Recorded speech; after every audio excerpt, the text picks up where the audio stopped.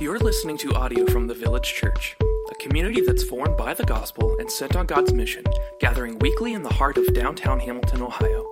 For more information about the Village or to connect with us, you can find us online at myvillagechurch.com.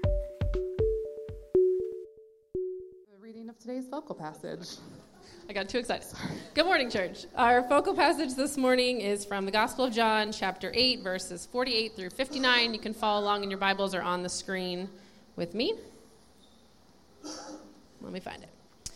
The Jews answered him, "Are we not right in saying that you are a Samaritan and have a demon?" Jesus answered, "I do not have a demon, but I honor my Father, and you dishonor me. Yet I do not seek my own glory. There is one who seeks it, and he is the judge. Truly, truly, I say to you, if anyone keeps my word, he will never see death." The Jews said to him, "Now we know that you have a demon. If anyone keeps my word, he will never taste death. Are you greater than our father Abraham, who died? And the prophets died. Who do you make yourself out to be?" Jesus answered, "If I glorify myself, my glory is nothing. It is my Father who glorifies me, of whom you say he is our God. But you have not known him. I know him. If I were to say that I do not know him, I would be a liar like you. But I do know him, and I keep his word. Your father Abraham rejoiced that he would see my day. He saw it and was glad." So the Jews said to him, "You are not yet 50 years old, and have you seen Abraham?" Jesus said to them, "Truly, truly, I say to you, before Abraham was, I am."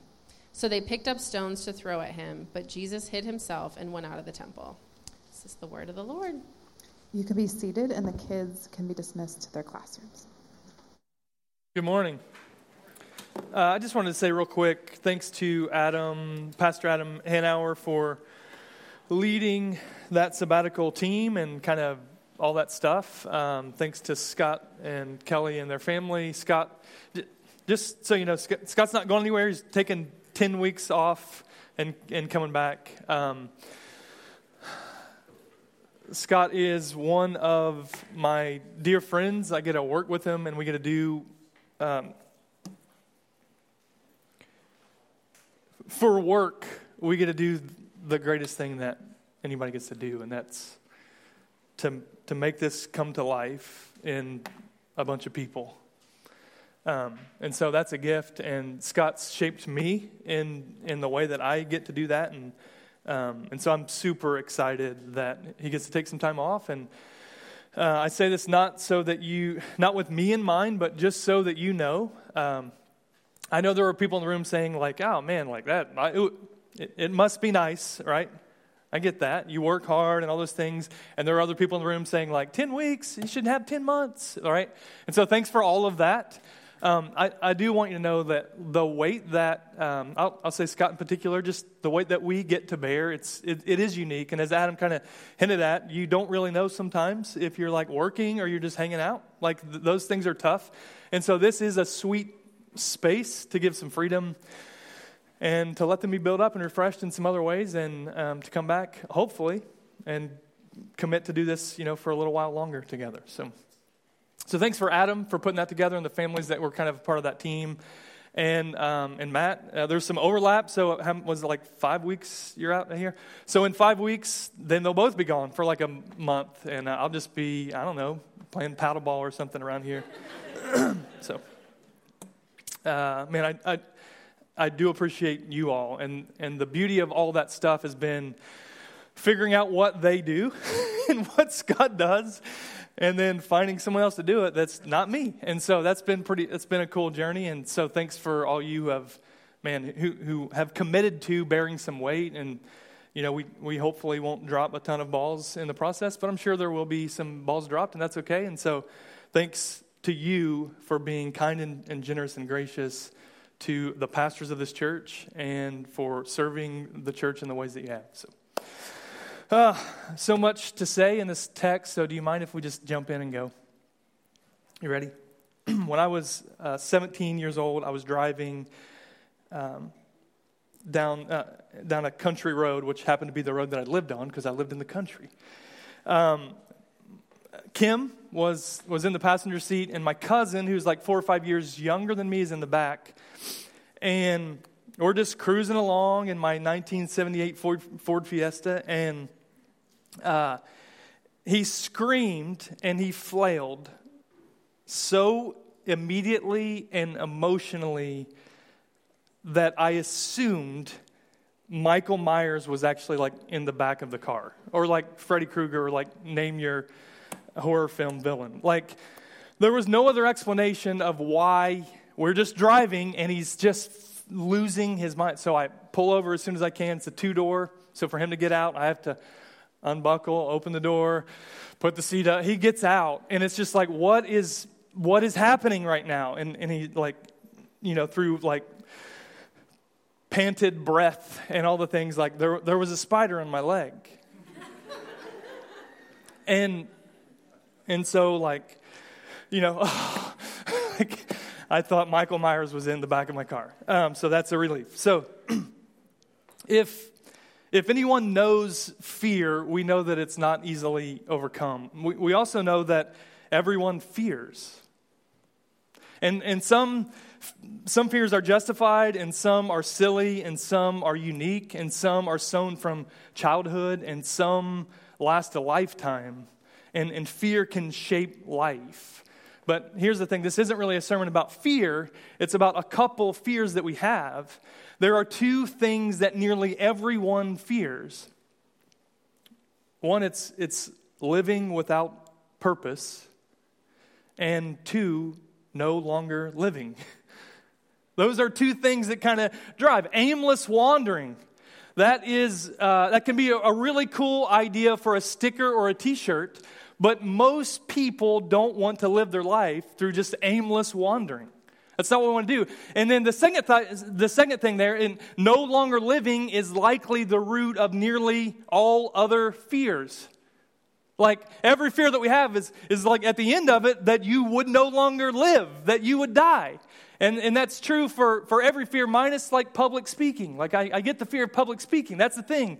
But everything else, it's like, and then I would be harmed, or I would be dead. And so as we continue to discover Jesus through John, as we have been for a long time, there's kind of so much stuff that we're picking up on, and we can't possibly like share all of those things. But as we continue to discover Jesus through John, that we may believe, as we continue to kind of wade through some dialogue between some Jewish believers now turned enemies of Jesus, all in this same little dialogue. They were believers. Hey, there were some Jewish believers, some religious people who followed the God of the Old Testament, and they had finally come to the place where they're trusting Jesus, but through just a little interaction and some questions and some statements that Jesus makes, we find out that they were not legitimate believers at all, that they're not children of God at all, that they're actually opposing God and they're opposing Jesus. So through this interaction, we see Jesus both reveals and he invites into purpose and into life. Life in Jesus gives hope and confidence to live on purpose forever. Life in Jesus gives hope and confidence to live on purpose forever. So what he's doing, he's peeling back layers, he's revealing himself, and he's inviting us into life-altering realities. If we get Jesus, all of life changes. All of it. So we'll look at this in kind of three chunks. And the first one is this: Jesus lives for God's glory. Liz Knutson, she was the one over here playing this thing and leading these women. Thanks for that, by the way. Gosh, how sweet that is. What a cool privilege and opportunity to hear you all and be led by you all. Liz mentioned a few months back, like she was trying to piece together all of the jobs that I had said, like just in preaching. Just as I preach and I like reference some job that I had, she's like, man, I just can't imagine that you've had all of these jobs. Like you've worked here for a long time. Like how long have you been alive? And so one of those jobs was in a factory, and there were several in a factory, but this one was like the first one. I worked at Kings Island when I was 16, and then in summer between junior and senior year, I worked at a packaging plant or a factory. So all I did, it was really, really hot, and all I did was put air fresheners in boxes. and I had to do that at high speeds. And what would happen is you would like do this, and there's like other stuff. People were putting other things, and like if you messed up or like you couldn't get in there, then it would back up. And as it backed up, it would like notice that for like quality control, if the things weighed too much, they would like start like add like this thing that would just shoot them off of the thing, like, hey, something's wrong here. And so it would start doing that, and then eventually it would just shut the thing down. And then the three older women in the back of the line would just look at me like, "What are you doing?" And I'm like, I don't know. Like, I know, right? And so, on my worst days as a pastor, this is real talk. Like, now. Like, my worst days when, like, I can't write a sermon to save my life, and when, like, I can't care for people in ways that I would like to care for people, and I can't lead, and it's just tough in the weight of all the things. Like, when I close my eyes, I think, oh my gosh, that would be so great to just, like, that's it, just the three women in the back. If I can just make sure that, like, and I'm not disrespecting that. Like, some people could do that, but for me, in the moment, I hated that. Because for me, I struggle when I don't have something in front of me to, like, build or to, like, press forward or to, like, work towards. I struggle when I don't have a purpose at what I'm doing. And so everyone starts this way. Everyone. And the reason why I know that is because every one of you were a kid at some point, and as a child, you wondered about purpose. And here's how it would show up. Like, the parent would say, "Hey, don't hit your brother." And you would say, "Why?" Because you wanted to have purpose. And, "Hey, we're going to clean up the room." Why? "Hey, you have to go to school today," and you would ask why. And all of that, like, for real, is really this deep longing of, like, I need to know that what I'm doing is serving it's not just do it. It's not just because mom and dad said, although I know we'll say that. But we want to know why we're doing, like, what are we building? Like, what is the aim? What's the greater work in the work of our hands? And in this passage, in some subtle ways and some not so subtle, Jesus gives purpose to all of us for everything that we do. So let's start reading John 8:48. The Jews answered him, "Are we not right in saying that you are a Samaritan and have a demon?" And again, we can't go into all of this, but basically they're saying you're a Satan-filled idiot. That's what they're saying. They're just dropping a name. Samaritans, they didn't get along with the Jews, and they're pointing to, like, a bad type of people that they didn't get along with. But basically, their argument has met a place to where, like, they can't move on, so they just resort to name calling. J.C. Ryle, he says this. I think this is helpful. He says, "Silenced in argument, these wicked men resorted to personal abuse. To lose temper and call names is a common sign of a defeated cause." Nicknames, insulting, and violent language are favorite weapons with the devil. When other means of carrying on his warfare fail, he stirs up his servants to smite. That's kind of like to wield a sword to smite with the tongue. When we see this type of behavior, when we're drawn into it, it's a reflection. It's probably a reflection of broken parts of human hearts. And so whether that's you or the person next to you or the person wherever or whatever, like, what we see here is them losing an argument and then just resorting to name calling. And then we move on. Jesus responds. He says, I don't have a demon. That's probably what he said. But I honor my Father, and you dishonor me. Yet I do not seek my own glory. There is one who seeks it, and he is the judge. And then he goes on in verse 54, and he says, if I glorify myself, my glory is nothing. He's saying, yeah, I could honor myself, but that doesn't really mean anything. It is my Father who glorifies me, of whom you say he is our God. And so there's a lot in it, All right, he responds with a level-headed truth. He shows his cards. I'm not like you. You disrespect me. I live to give God honor, and he glorifies me. You don't honor me, and that's a real problem for you, especially the one who you say you live for God's honor or for God's glory.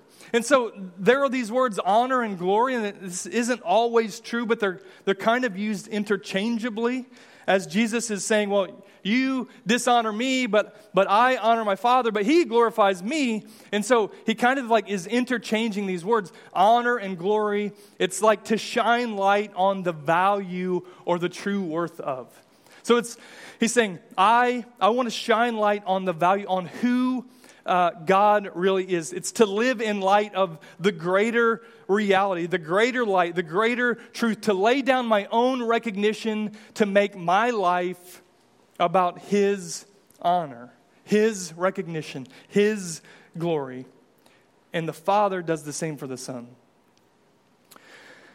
Can you imagine how angry they are growing in this dialogue? And again, if this is your first time hanging out with us, that's fine. But you should just kind of read now or later about what's going on to kind of fill in some gaps. But can you imagine how angry they are growing? He tells them that all he is doing isn't because he's loopy or possessed by a demon or from some place that they don't like, but it's because he has higher aims. He has a greater purpose. His Father's honor is his aim, or glorifies Jesus.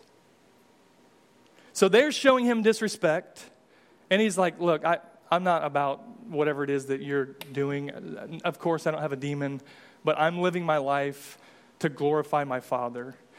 And here's the thing, he's doing the same thing for me. He says, you call him God, I call him Dad. That's what he says. He's like, which is a real problem, right? He's telling them that he is deserving of the glory and the honor fit only for God. And that, even so, he lives his life to honor and glorify the Father. That's why he is doing and saying all that he does and says. Jesus doesn't have to do this. He could just be like, no, it was nothing. Like, let's just go about it. Like, he could just wash it away, and he could not say these things that are intentionally stirring these people to, as we'll see here, want to kill him. But he knows that this is his purpose, that all he is saying and all that he's doing is to bring glory to his Father, to God. So what does that mean? He's showing us who he is. It shouldn't be lost. It's pretty significant. And he's showing us what he does. He uniquely receives God's honor, but uniquely builds his life around giving God glory. Here's the deal. If we build our lives around the same prize, around the same purpose, God's glory and God's honor, then we are living with divine purpose. It doesn't matter what we're doing with the work of our hands. This is our highest prize. But that may not merely show up like you think. It's not just that, well, everything I do, like I have to read a Bible verse afterwards. That's not what that means. But I have to say amen about whenever people like on the street say just some normal thing, I just have to say amen and look really weird for no reason. That's not what that means. It doesn't mean that you have to make everything oddly super spiritual or talk in a certain way or pray in a certain way. It doesn't mean any of that. It means that the heart behind everything that you put your hands or your mind or your words to, no matter what it is going to this end to give God honor, to give him glory. You probably heard, I've quoted it 10,000 times. A catechism is like a quick question answer. Parents, one I would say, New City Catechism, really, really good, really simple. Ask a question, gives an answer.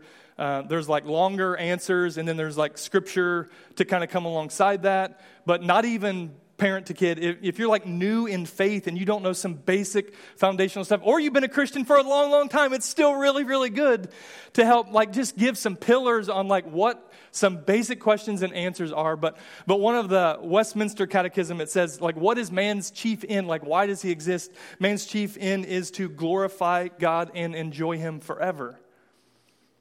And if you've lived a life that felt like Christianity was stuffy and it was about rigid rule keeping, and it was just like, oh my gosh, basically you're signing up to just do a bunch of stuff that you don't want to do until you die, and maybe you've done more good than bad and you enter heaven. That's not Christianity. That's not what you've been doing. But if you see Jesus for who he is, and you see his invitation after he reveals himself, and he invites you to glorify him and to enjoy him in everything that you do, that is a purpose that we can get behind. And so man's chief end, glorify God and enjoy him forever. So just some real quick hitters. How do we live for God's glory? Well, there's 10,000 ways, but I'll give you 3. 1, we get to prize his name over your own name.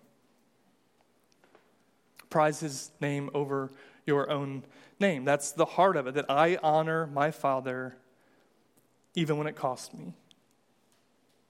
That I will be tested in that today. Look, I'm tested in that. I can make all this about me. I'm the one on the stage, and I'm the one with the lights. I can make my words about me, right? You today will be tested to do this, to prize his name over your name. That you get to follow him and to live in a way that reflects his glory and honor, even if it comes at a cost to your own name. That's what we get to do. The second thing is we get to obey him even when it's difficult. And there's been lots of obedience language in these few paragraphs, but we get to obey him even when it's difficult.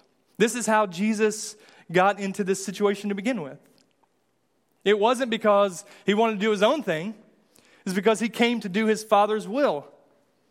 And that's gotten him into some trouble, being obedient to his Father. That's us having a rule of life that no matter what, when God says, do this, and like we should seek him, seek his word, figure out what it says.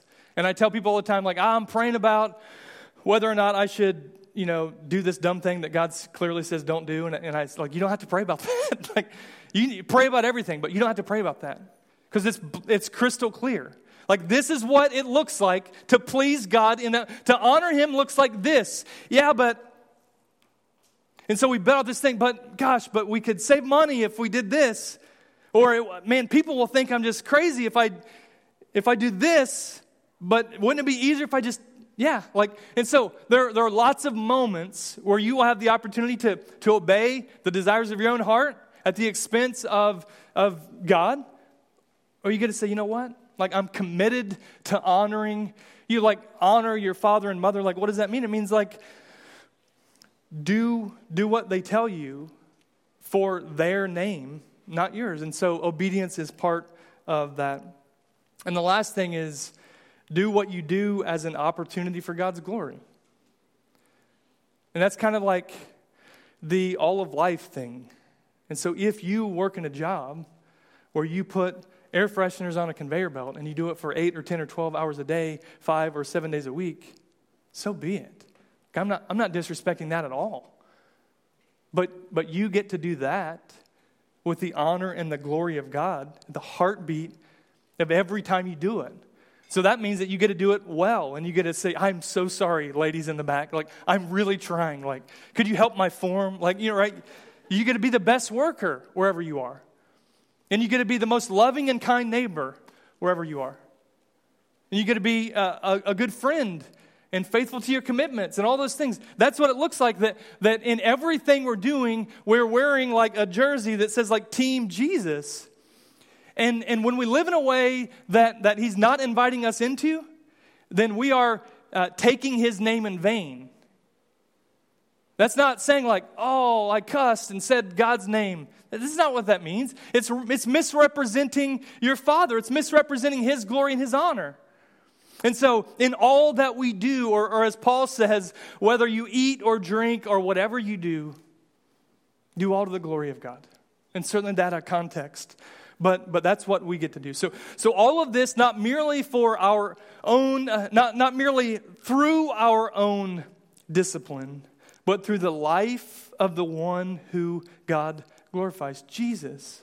Even being God, He gave up His own glory to honor His Father by inviting us into greater glory. All who are His set out on all the earth to live for His glory all the days of our life and to live in His glory all the days of eternal life. That's what He's inviting us into. Glory and joy forever. Life in Jesus gives hope and confidence to live on purpose forever. The second thing is Jesus is the way to live forever. And that's pretty basic. You've probably heard something like that. Let's read starting in verse 51. Truly, truly, I say to you, if anyone keeps my word, he will never see death. The Jews said to him, now we know you have a demon.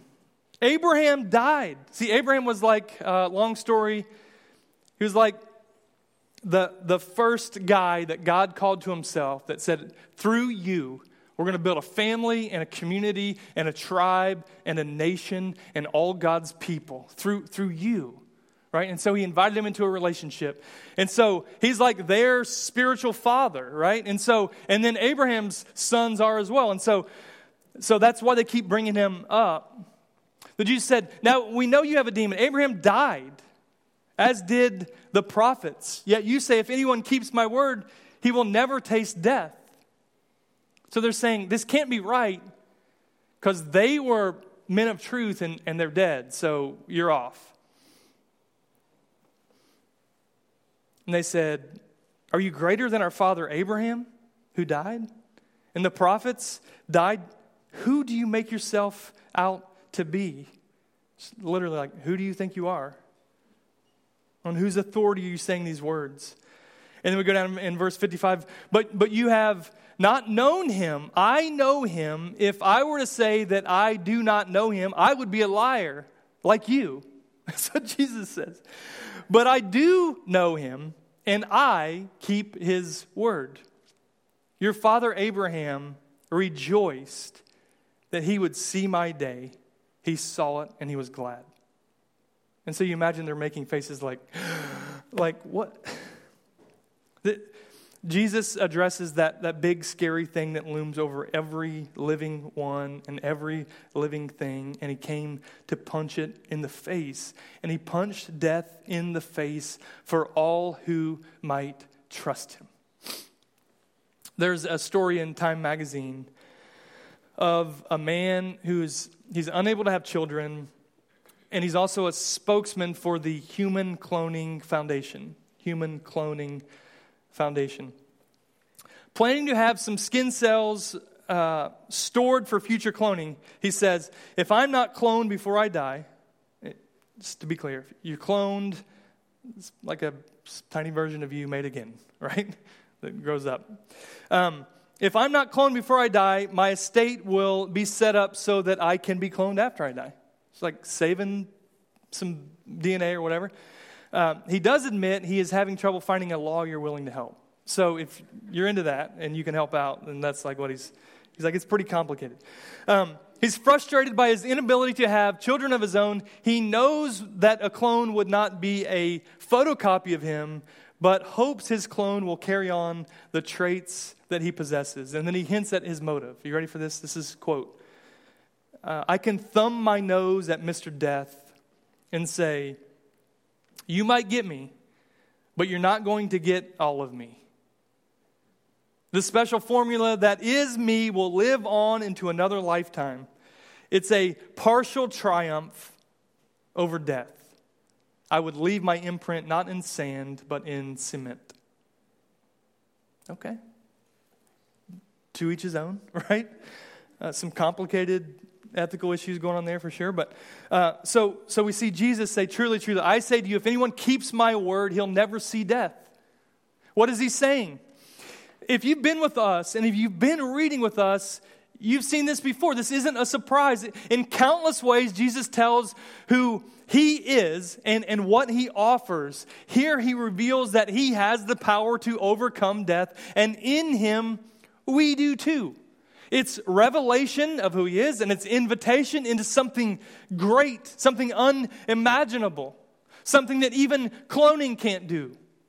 To live forever. And we've talked about the role of obedience in the Christian life, that it's fruit of a new heart, that it's validation of transformation. And so no one's saying that literally the crux of this is just to be perfectly obedient. You're not going to be able to do that. And so there's some gray area then. And we've talked about the offer of eternal life in Jesus. Because of death's certainty, it is natural to fear death. You sit here, and maybe you have maybe some would say even irrational fears of death. Or maybe they're very rational. And they're still hold you back from doing things. That doesn't mean that tomorrow you have to jump out of an airplane with a parachute on or without one on, but really don't do that. It doesn't mean that. But those fears that we have, they have seeds and roots that are far greater than just the surface of the way that we think this thing goes down. We have to know that. English philosopher Francis Bacon wrote, "Men fear death as children fear to go into the dark. Because of the fear of death, we hope for victory over death. We hope something will happen to keep the cold, dark clutches of death from overtaking us. Is there hope for immortality? Is there any way to triumph over death?" Jesus, he makes a promise in verse 51 that anyone who keeps his word will never see death. What does that mean? Well, death is fundamentally it's separation. And so when we feel that at a funeral, when we attend the funeral, you see in the coffin a shell of the person that we once knew. It's like they're there, but we all know that they're not really there. Her soul has been separated from her body, and all that remains is this empty shell. And so in those moments, we have this sense of kind of eternity in our minds and in our hearts. And we think, what next? What now? What of me? There's this word that the wise Solomon says in Ecclesiastes chapter 3. He says, God has placed eternity in our hearts. What that means is that is a gift from the Lord to think about things beyond this tiny little drop of life that we get to live. It's a gift from the Lord to be able to think that way. This is why we know deep down that we'll live on somewhere, somehow after this life. The world seems enamored, even outside of the church. No matter what kind of religious vein you're in or whatever, there's this idea of life beyond the grave. And it takes a 1,000 forms that we don't have time to talk about. But you see it everywhere, not just in the church or not just in the scriptures. And we also see this, that death stings. That's a fact. Yet Jesus comes to overthrow death along with its sting.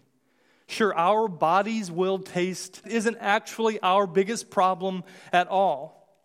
In a previous conversation, Jesus interacts with this guy named Nicodemus, and he tells him, you must be born again. You have to be born of water and of spirit. And Nicodemus is confused, and he's like, well, how, it's really weird, right? It's weird. How would I get there again? I can't do that. And Jesus is like, no, that's not what I'm talking about. But what he's talking about and what Nicodemus needed and what we all need is we need to be given spiritual life. And the assumption to that is that we're spiritually dead. Because of our sin, we are separated from God.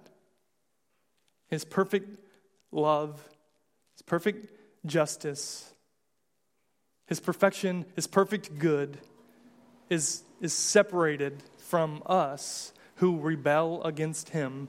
And we live not acknowledging Him as God rightly, not living for His honor and glory, but living for our own. And that breaks things. But the lie is that the Spirit, we think that the physical is the greater, but the greater reality is that the physical is but a shadow of what's to come. That physical death pictures the far more terrifying reality of spiritual death. That time continues on and we live literally a drop in the bucket. And yet there continues to be an existence. And that's there's stuff that we don't know about. How does this play out? I don't know. But immediately after that conversation with Nicodemus, Jesus says, one of the most famous Bible verses in all of Scripture. He says, "For God so loved the world in this way, that He gave His one and only Son, so that everyone who believes in Him would not perish, would not die, would not go bad, but will receive eternal life." That's an offer from Jesus. The promise then that Jesus makes here is He will never see death. It goes beyond the physical to the spiritual. By comparison, maybe it's like this, I have a wedding to go to a little later today, and I'm sure that they'll probably declare vows of love as long as they live, all right? And we do that, and we might say something like this, "I will never leave you." And then a few months later, one of them gets on a plane and flies off to California for a work trip. Did they break their commitment? No, because we know that what they're saying is not, "I'm not going to go away for a long weekend." That's not what they're saying. Even though they're separated, that's not the separation that they're talking about. When we look at physical death this way, we miss that greater reality. That He's saying, you will not die. Yeah, you will die in the flesh. That's fine. For us, it's everything. But in the greater reality, it's not everything. It's a weekend work trip. And you can take heart in that. You can hate that. But to me, that sounds like a pretty good deal. That sounds like some lenses that I would want to put on and interact with this life with that view of eternity in mind. That's the offer. Life in Jesus gives hope and confidence to live on purpose forever. As Davy Jones says in Pirates of the Caribbean, he says, "Do you fear death? Do you fear that dark abyss? All your deeds laid bare, all your sins punished. I can offer you an escape." And here's the thing, Davy Jones couldn't offer this escape. There's not a deal this good, but Christ does. That you would overcome death. You would get to live with Him, that we would get to do that without disappointment, without broken tears, where no pain registers, where there's no void that exists at all, only the full range of joy living in the glory of a reigning and exalted Jesus as the light of day. The last thing we see is this: Jesus is the greatest then, now, and forever. Verse 57. So the Jews said to Him, "You are not yet 50 years old, and you have seen Abraham?" Jesus said to them, "Truly, truly, I say to you, before Abraham was, I am." You don't know it, but that was like the last straw. Like they couldn't take anymore because Jesus is saying something there that might not be so obvious to us. And so what they do is they grab some rocks and in Jack Sparrow fashion, he gets out of the scene, right? He where's he? Get him! Hey, where are the rocks? And then he's just gone. He escapes. Jesus is the greatest then, now, and forever. He's certainly greater than the prophets. He's certainly greater than Abraham. but he is far greater than simply being the best of many. He's not just a great prophet. He's not just a wise teacher, not some sage that like, man, he was so young and he had like so much like heart in everything that he said. That's not what Jesus claims to be. That's not what we get to claim to be the central part of the life of Jesus. We so easily minimize and we misunderstand who he is. It's one thing to acknowledge Jesus as Lord, but it's another to build your life around a first century Jewish carpenter who claimed to live forever, to be from God, to be one with God, and who claimed to be God in the flesh. And yet that's the loony truth we must embrace so that we might live for his glory and gain eternal life.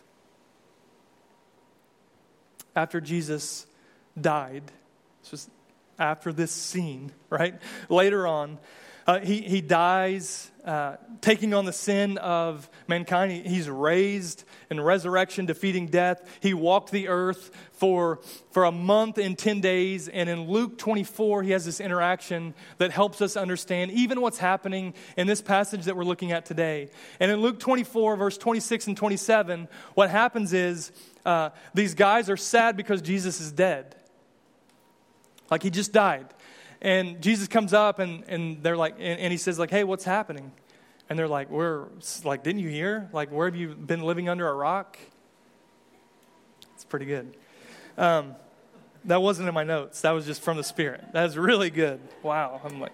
I'm impressed. And so Jesus says, well, yeah, actually, but I'm not anymore. All right. That's what he says. He's like, look, me, like, you know, like probably what that looked like. And they're like, oh my goodness, like you're alive. And he's like, I know. And then he goes to dinner with them and he shares some stuff. And this is what he says. He says, was it not necessary that the Christ should suffer these things and enter into his glory?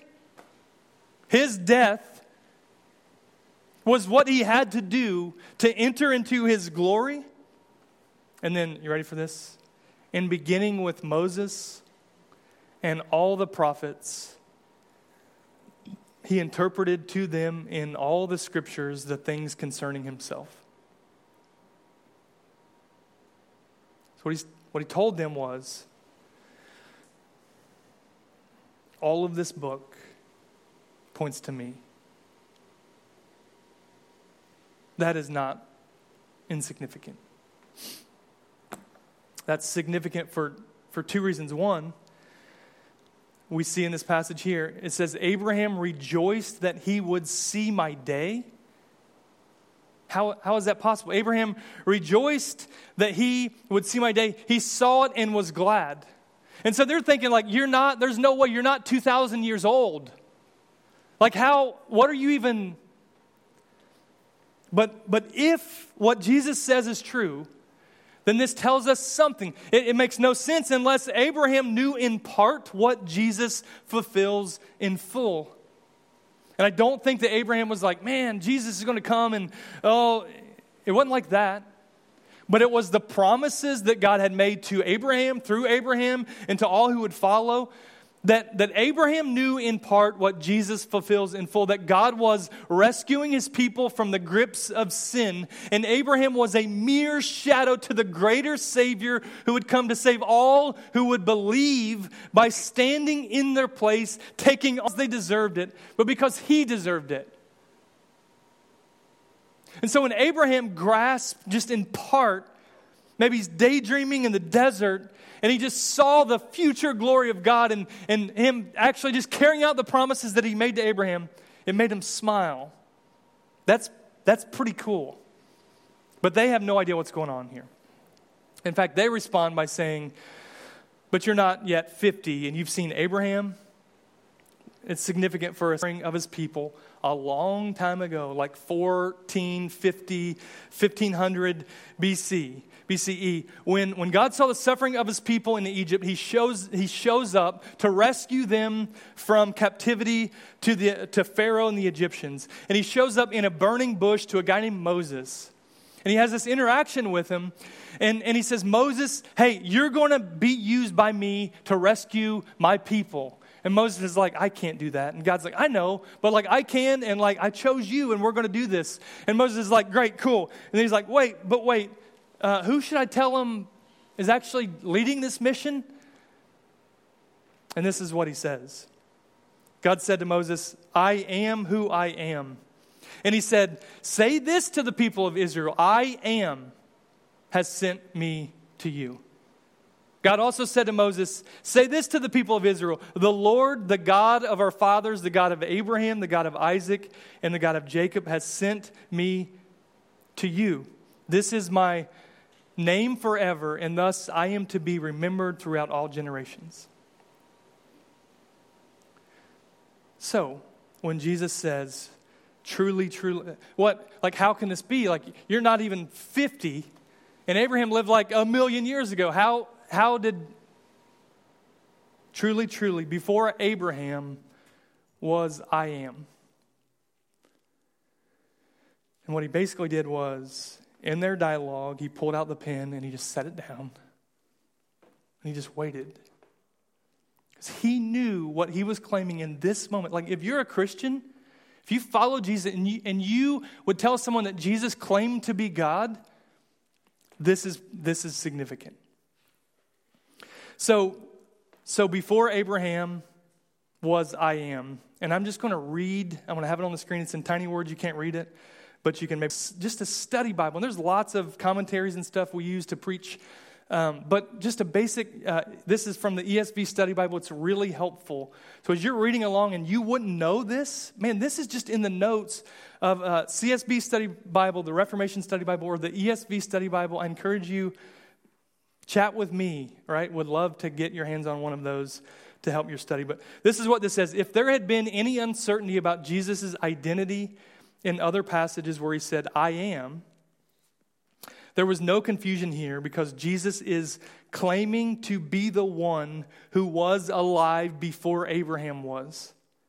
So up to this point, he could heal someone, heal a blind man, give someone the ability to walk that couldn't walk, turn some loaves and fishes and feed a whole, thousands of people, all this stuff. But here, things change. That is, more than 2,000 years earlier, Jesus does not simply say, before Abraham was, I was, which would simply mean that he is more than 2,000 years old. Rather, he uses the present tense, I am.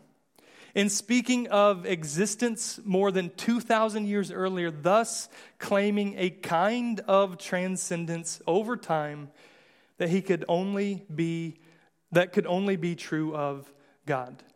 The words I am in the language of this text use the same expression found in the Septuagint in the first half of this quote that I read in Exodus 3. I am who I am. Jesus is thus claiming not only to be eternal, but also to be the God who appeared to Moses at the burning bush. His Jewish opponents understood his meaning immediately, and they picked up stones to stone him to death for blasphemy. I know that's a lot for some of you, but man, that is super significant. The band can come on up while I finish. So they went after Jesus because he claimed to be the second person of the Trinity, equal with God, fully God, and yet a separate person from the Father in himself. The world will do the same to us who confess the same. When we say that Jesus is God, that changes things in us. It changes the way that just casual work conversation goes. When we start making claims like this, that Jesus is the greatest then, now, and forever. And man, we get to say, so what? And the so what is if he laid down his life as the ultimate act of glory, and if he is before, after, and he is the gladness of all the great prophets that God sent, then life in Jesus, it does give hope. And it does give confidence to live on purpose no matter what, forever. Whether it's the fear of spiders or the fear of purposelessness or the fear of death, here we have the keys. It was true for Jesus and it's true for us. It is knowing God and who He makes us in Christ that gives hope and confidence to live on purpose forever. It is in Christ that we get to live for the honor and the glory of Jesus above all, in all things. And it's in Christ that we get to do so forever. There is no other way. So we get to respond to God's word and all that. We get to stand up where we are and sing with these ladies, men. We can use your low register a bit today. Although I sing their parts, so thanks for that. You can pray at the prayer bench over there or sit right where you are. Someone back at that tree would love to pray with you. If you are in Christ and you trust this to be good news, that Jesus' body was broken, His blood was spilled to give you forgiveness of your sins and eternal life with God forever with His people. Then we get to respond by taking communion, the bread and the cup that helps us remember and declare those truths. God, thank you so much for your word. And it's so rich, and sometimes it can feel overwhelming, but that's because you're the God of old, and you're the God of now, and you're the God of the future. And today you've just showed us that Jesus is Lord, that He is God, and that He came to lay down His life to give us life. Would you let us be bold in that confidence today? Would you let it shape the way that we interact with everything else? And would you let us live lives for your glory? In Jesus' name, amen.